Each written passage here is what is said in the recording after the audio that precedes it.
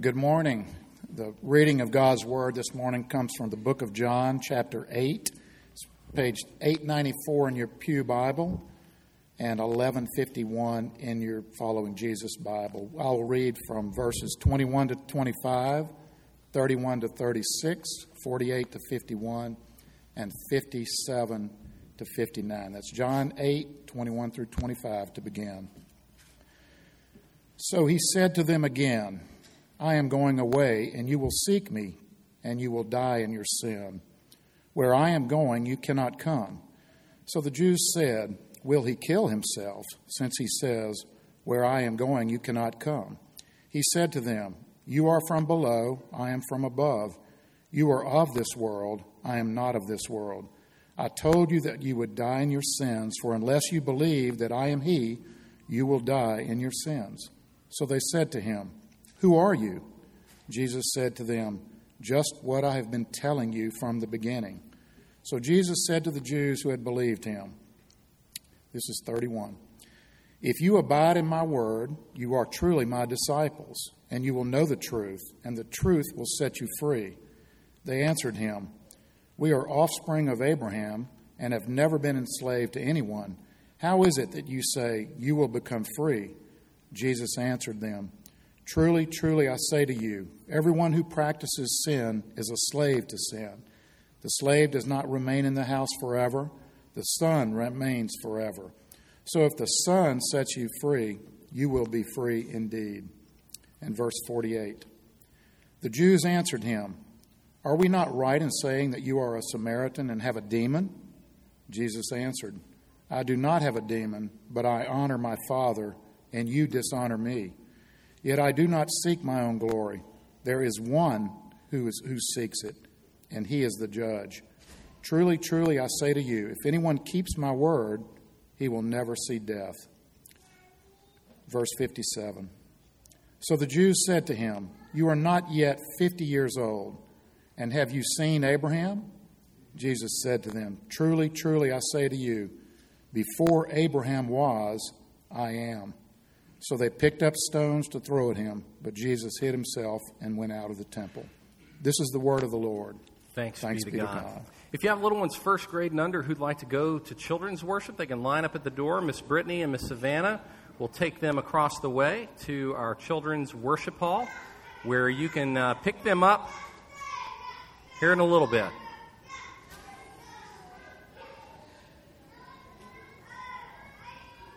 They might have more fun than us.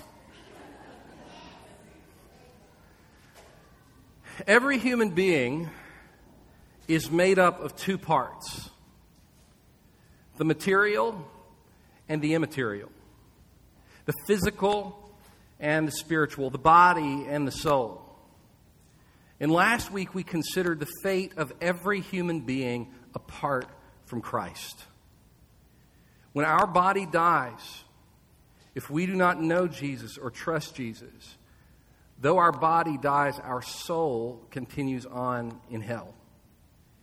And when Christ returns and every person is resurrected, some people's souls will be reunited for everlasting life, but those who are apart from Christ, their bodies will be raised from the dead, and their souls will be reunited to their bodies, prepared for everlasting punishment. That was last week. But as we've remembered at the end of the last two sermons, as we're journeying through John 8 and trying to digest this very thick chapter, while that is the fate of those who are without Christ, that need not be the end of your story. Jesus has told us time and time and time again through the Gospel of John that there is hope for us. That need not be our end. Look at verse 51 in chapter 8. Jesus says, Truly, truly, I say to you, if anyone keeps my word, he will never see death. So though that is the fate of all humankind apart from Christ, if you keep his word, you'll never see death. He told us this in John chapter 3. He told Nicodemus, he said, For God so loved the world that he gave his only Son, that whoever believes in him should not perish, but have what? everlasting life. This theme goes throughout John's gospel, and the reason is it's the whole point of the gospel. In John chapter 20, John tells us his theme, his purpose for writing this biography of Jesus. And he said this, "Now Jesus did many other signs in the presence of the disciples, which are not written in this book. But these are written. I wrote this book so that you may believe that Jesus is the Christ, the Son of God, and that by believing you may have" what? Life in his name. So John's whole reason for writing, Jesus' whole reason for coming to the earth, their reasons are the same. They know the fate of all humanity apart from Christ, and they want us to be saved from that punishment and from the power of our sins. They want people to have eternal life. Now here is the surprising news that, again, we hear throughout John's gospel. Those who trust Jesus receive eternal life now. Not when we die. We receive eternal life now.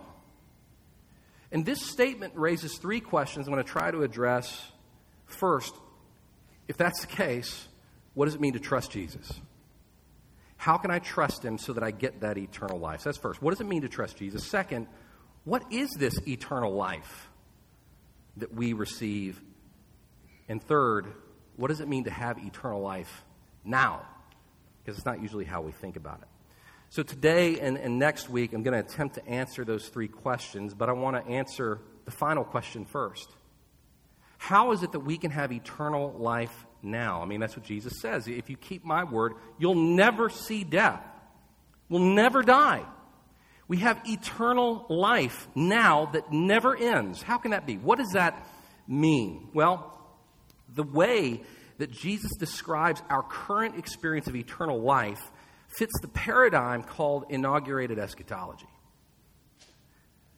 What that means is it's something already true, but we have not yet experienced its fullness.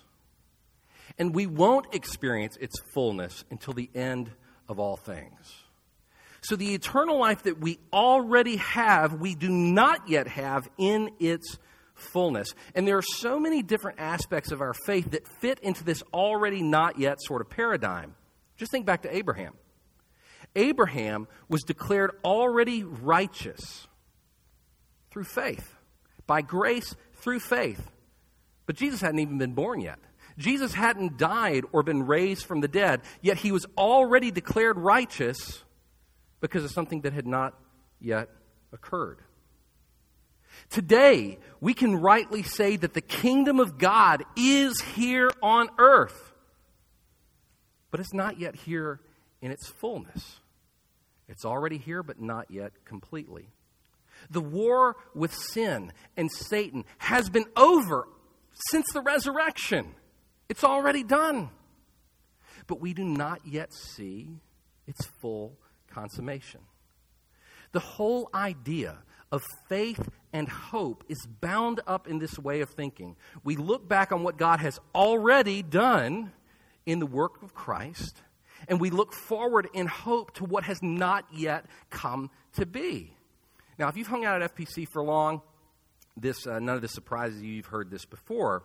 So when we say that those who trust Jesus have eternal life now, we should be thinking in this category. It's already true, but we do not yet have it in its fullness. So we're not yet experiencing the fullness of eternal life, but we do have it.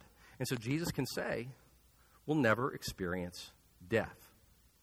But here's something to think about. Going back to 2 weeks ago, Jesus, who is still incarnate with a human soul and a resurrected human body, Jesus is already experiencing eternal life in its fullness. Jesus' body came back from the dead. His human soul was reunited to his human body. So the eternal life that we do not yet have in its fullness, Jesus already has. This is why Paul calls Jesus the first fruits of those who have fallen asleep in 1 Corinthians chapter 15. As Christ came back from the dead, so those who trust Christ will come back from the dead. So what is eternal life in its fullness? When we have it completely, what does it look like? We talked about that a couple of weeks ago, and we talked about it in 4 different ways. The eternal life that we will inherit one day in the resurrection is a location, a state, a relationship, and a purpose. So Jesus now has returned to the place where his Father lives, which is heaven, and he continues on in the eternal life that he has always shared with God the Father and God the Spirit. Jesus lives on in the joy-filled intimacy of a perfect relationship with his Father. And now in heaven, Jesus, as he did before and during his earthly mission, Jesus continues to actively carry out his Father's will. So that's the eternal life that we will experience in its fullness one day when we are resurrected. What Jesus is experiencing now, we will experience then. But the foretaste of eternal life that those who trust Jesus experience now will be experienced more fully in heaven when our bodies die. But the fullness of eternal life will not be experienced until the resurrection. So there's sort of this increasing experience of life, of grace upon grace upon grace. So let me break it down. This week, I feel like death has cast a pall over us this week. Jessica lost her mom. Then Harry Reeder passed in Birmingham on Thursday. Tim Keller died on Friday. I feel like I'm hearing about death all around us and close to us. So let me be clear. Those who trust Christ now experience eternal life now in part. And when they die, when their bodies die, they experience heaven, or they experience eternal life even more. Keller said it like 3 days ago. He said, when I die, I'm not losing anything. I'm actually gaining something. Because when a Christian dies, they go to heaven. And their soul is with the Father and the Son. But even that pales in comparison to what will be experienced on the resurrection day. When Jesus comes back and our bodies are raised from the dead, on that day, we will experience everything that Jesus experiences now. This location, this state, this relationship, and purpose. But how can Jesus say, this is one of the hard things about this text, how can Jesus say that we will never die? Our bodies do die. Remember what we said last week. We don't define life and death the way that the world defines life and death.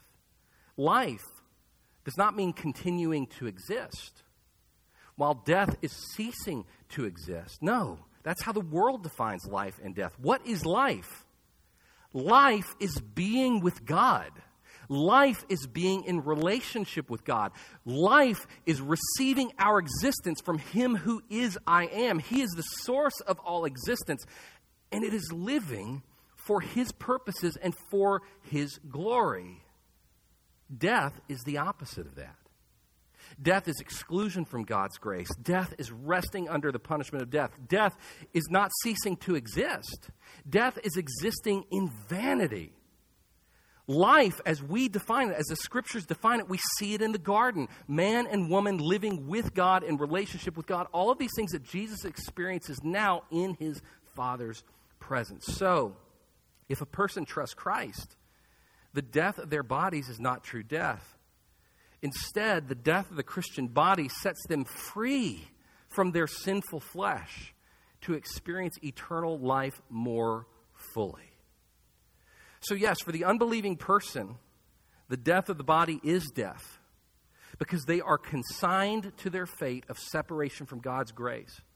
But for the believer, their soul lives on, truly lives on in the presence of God. And when we're resurrected one day, we're going to experience eternal life even more. It's grace upon grace upon grace. So let's consider our second question then. If those who trust Christ already have eternal life, if death is something we're never going to experience, what does it mean to have eternal life now? Eternal life in this life is a partial experience of what Jesus is already experiencing today. So let's rehearse again these ideas of location, state, relationship, and purpose that we've been dwelling on for 2 weeks. So what does eternal life look like now for us in terms of location? That those who trust Christ are not yet in the physical location of God the Father. Jesus is. We're not. Those who trust Jesus are the dwelling place of the triune God on earth through union with Christ and the indwelling Spirit. Sorry, my points are so long this week. It's just one of those sermons. In John chapter 14, Jesus makes this remarkable statement. He says, I am the way and the truth and the life. No one comes to the Father except through me. If you had known me, you would have known my Father also. From now on, you do know him and have seen him. Do you not believe that I am in the Father and the Father is in me? The words that I say to you, I do not speak on my own authority, but the Father who dwells in me does his works. Believe me that I am in the Father and the Father is in me. If you love me, you'll keep my commandments, and I will ask the Father, and he will give you another helper to be with you forever, even the Spirit of truth, whom the world cannot receive, because it neither sees him nor knows him. You know him, for he dwells in you and will be with you. Jesus answered him, if anyone loves me, he'll keep my word, and my Father will love him, and we will come to him and make our home with him. I don't want to pretend like these are easy ideas to understand, but Jesus makes statements like this over and over and over, especially in the Gospel of John. He says stuff like this, if you know me, you know my Father. If you keep my word, you'll love me, and the Spirit will be with you, and the Father who is in me and I in him, we will be in you. And the point of all of it is this, if you trust Jesus, you become like Jesus in his humanity. So we never become divine. We don't become God, anything like that. But we become a dwelling place of God. Jesus, what did he say about his body? He said, my body is the temple. It's the place where you can come to meet God. Paul calls us a temple too. So this is a part of the eternal life that we receive from God now. We don't go to be with God. No, God comes to be with us, right? The Holy Spirit indwells us, and the Spirit is united to the Father and the Son. So that means it's not entirely wrong to say that the triune God lives in you and with you. And because of that, we can say with confidence that the church, the people of God, we are the kingdom of God.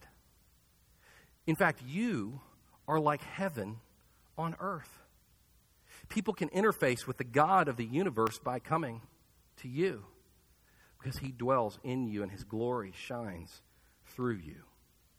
This is a part of the eternal life we have now. Those who trust Jesus have eternal life now. We are the location in which God dwells on earth. But this eternal life is not only a location, it's also a state and a relationship, some of which we've already described a bit this morning. Our new state, the power of bodily death over us who trust Jesus is gone because we can never be separated from God and the life that is in him. We can't die by definition. Even bodily death is not death for us anymore.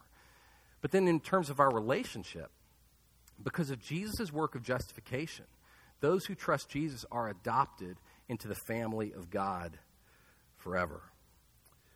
So last week, I think I've got one more thing here. Do I? I'm lost. No, I'm not. Okay.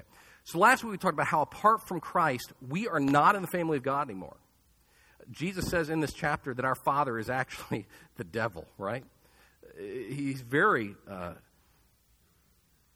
honest in this chapter. So we're not sons of God. We don't deserve to be sons of God. Who was the Son of God, though?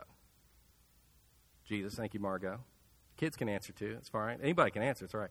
We have not been faithful to God the Father, who was faithful to God. That's right. Thank you very much. Jesus. And what did Jesus say to people who were not sons of God and who were not faithful to God in verses 34 through 36? Look again. Jesus answered them, truly, truly, I say to you, everyone who practices sin is a slave to sin. The slave doesn't remain in the house forever. The Son remains forever. So if the Son sets you free, you will be free indeed. Jesus says, you may not be a son of God. You're not a child of God. None of us are apart from Christ. And you have not lived as a son ought to live, but the Son has the capacity to make you free, which means to bring you into the family. So how does Jesus do this? When a person trusts Jesus, what does he do?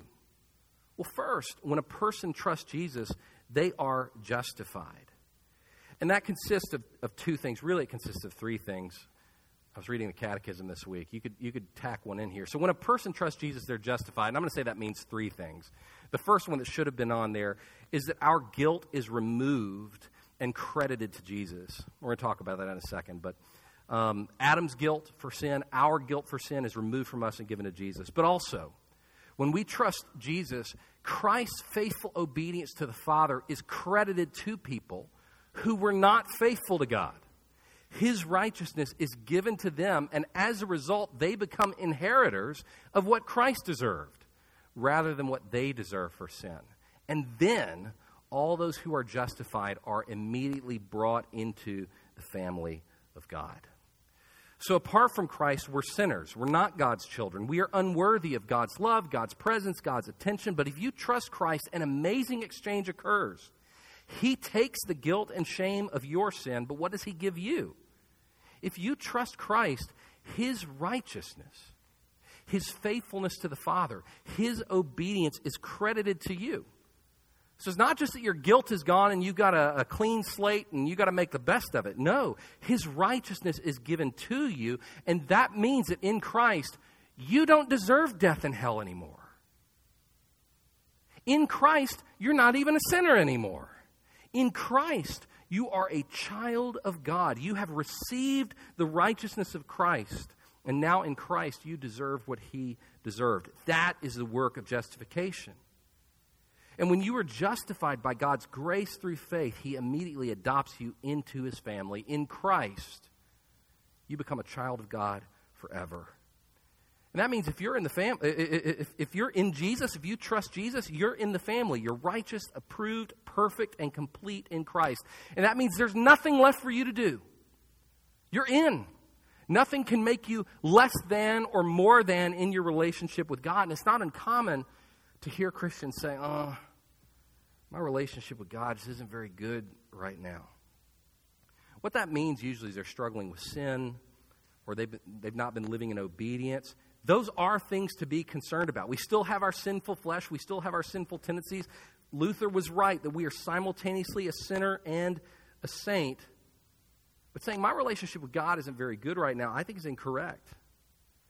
Your relationship with God the Father is always perfect because of the righteousness of Christ.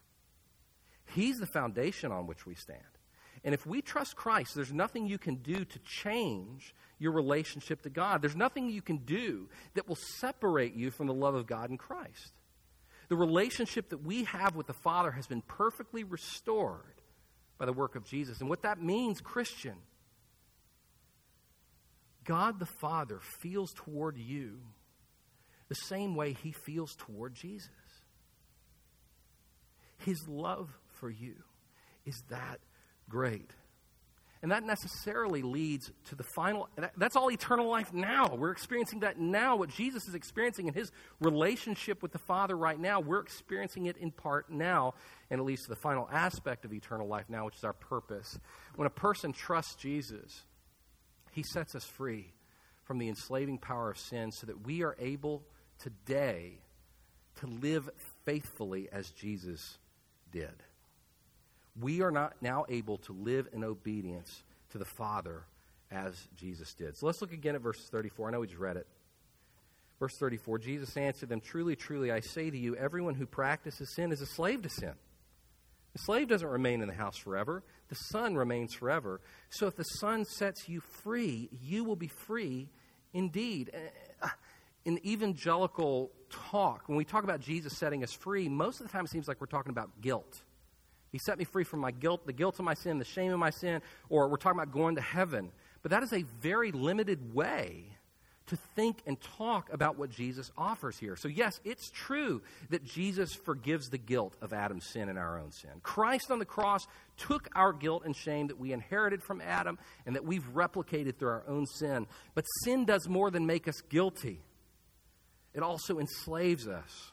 And Jesus came to set us free from that too. So when we trust Christ, Jesus heals our inward brokenness and bent towards sin that we received from Adam. We receive a new nature. And then Jesus empowers us through the Spirit to overcome the enslaving sins in which we ourselves have participated. This promise resonates through the whole Scriptures, not just John.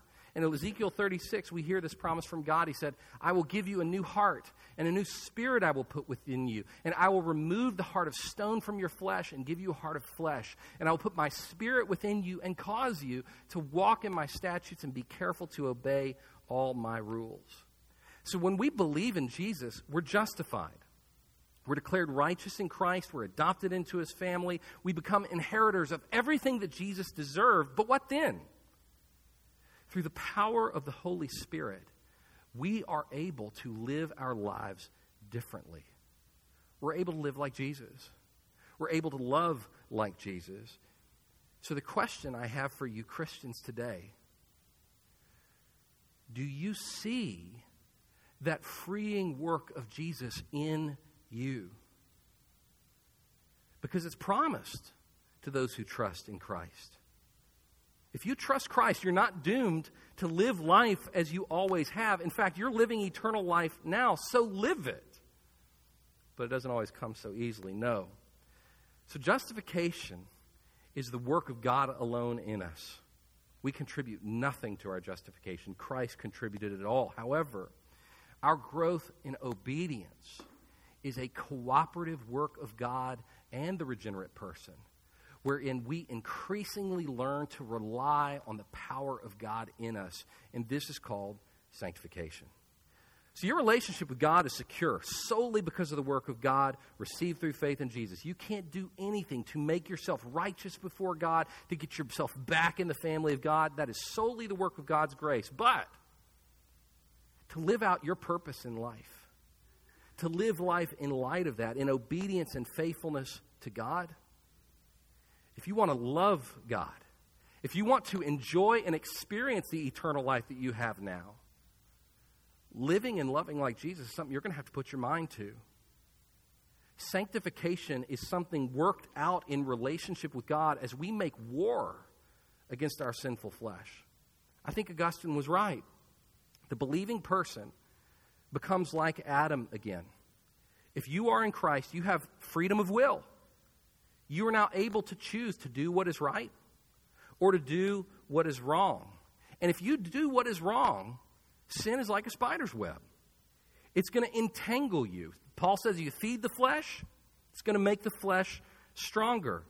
But there's something fundamentally different about a person who trusts Jesus. You know where we have a leg up on Adam? He had freedom of will, right? He could choose to do good or choose to do evil. You've got a leg up on him if you trust Jesus, though, because you have the Holy Spirit living in you. Jesus says you have the water of life springing up within you. The dwelling place of God is in us. So when we're tempted, what can we do? We can drink from the water that is the Holy Spirit. We can do what Adam should have done. We can flee to God and in him alone find the strength to overcome the tempter. This is the life of purpose that we were made for. This is eternal life, to rely on God, to follow God, to listen to God, to trust God, to live all of life in pursuit of God and in reliance upon him. And this is how we become more and more like Jesus. And so if you look at your life and you're like, I'm not seeing any growth. I feel like I'm the same person I was before I professed faith in Jesus. The question I have for you is, are you aiming daily, moment by moment, to rely on Christ and on the Holy Spirit? Are you turning to him day after day and saying, put to death the sins of my flesh and give me the life that you have promised. Help me to love the things that you love. Help me to find my greatest satisfaction in you. Help me to find my greatest joy in you. This is repentance, fleeing from our sin to him. Is that a part of your life? Are you aiming to rely upon him alone? That's how we grow. Those who trust Jesus have eternal life now, and we experience it through relying on him. So, my last question, then we'll wrap up. If those who trust Jesus now have eternal life now, what does it mean to trust Jesus? Trusting Jesus means believing his words and trusting him with our future. Trusting Jesus has two aspects to it. First, we do have to believe what he said. And what did he say? Look at verses 24 and 25, and then we'll jump down to verse 58. Verse 24, he says, I told you that you would die in your sins, for unless you believe that I am he, you will die in your sins. So they said to him, who are you? And Jesus said to them, just what I've been telling you from the beginning. And then verse 58. Jesus said to them, truly, truly, I say to you, before Abraham was, I am. So they picked up stones to throw at him. But Jesus hid himself and went out of the temple. So who did Jesus claim to be? What were the words that he taught? Well, Jesus claimed to be the Son of God who came to rule and restore the sin-ruined world. So do you believe him? If you want to be saved from your sins, if you want to be saved not just from your guilt and shame, but if you want to be set free from the enslaving power of sin, you have to believe that Jesus is God and that he is the only solution for this world's broken state. Who is Jesus? He's the divine Messiah, the King, to whom the whole world will one day bow. That's what Jesus claimed for himself. So do you believe him? If you do, that's good, but that's not all there is to saving faith. We must trust him with our future in this life and the next. Saving faith is not just mental assent to some facts about Jesus. It's not simple agreement to a doctrinal statement. The question is, who do you trust? Do you trust the one who died and came back from the dead to care for you? Do you entrust your life to his will, to his purposes, to following him as God and King? I mean, look at the language that Jesus uses in verse 51. Truly, truly, I say to you, if anyone keeps my word, he will never see death. So you must believe that Jesus is the Son of God and the Savior of the world, but you also have to entrust yourself to his care. Truly, you must cede lordship of your life to him who is the Lord of all lords. So how about you? These things were written so that you would believe that Jesus is the Christ and the Son of God, and that by believing you might have life in his name. So do you see this spring of eternal life welling up in you today? Have you not only agreed to a certain belief about Jesus, but have you given over control of your life to him? Do you trust him with your eternity? But more than that, do you trust him with today and tomorrow and this week and the year ahead and the years ahead of you? Do you trust him to provide for you and for your family and your loved ones and to care for all your needs? Do you believe that what Jesus accomplished in his life, death, and resurrection is enough to meet every need that you have? This is the heart of the gospel. This is at the heart of trusting Jesus. Do you believe him and do you trust him? He is the way and the truth and the life. No one comes to the Father except through him. Let's pray. Father, thank you for the Gospel of John and for the remarkable focus that your Spirit gave him as he wrote. Every chapter of this book is just drilling into us this reality that there is no life apart from Christ. And so, Father, I want to pray first for those who are here this morning who do trust Jesus, but they don't have this sense that they're set free. They don't have this sense that they're experiencing eternal life now.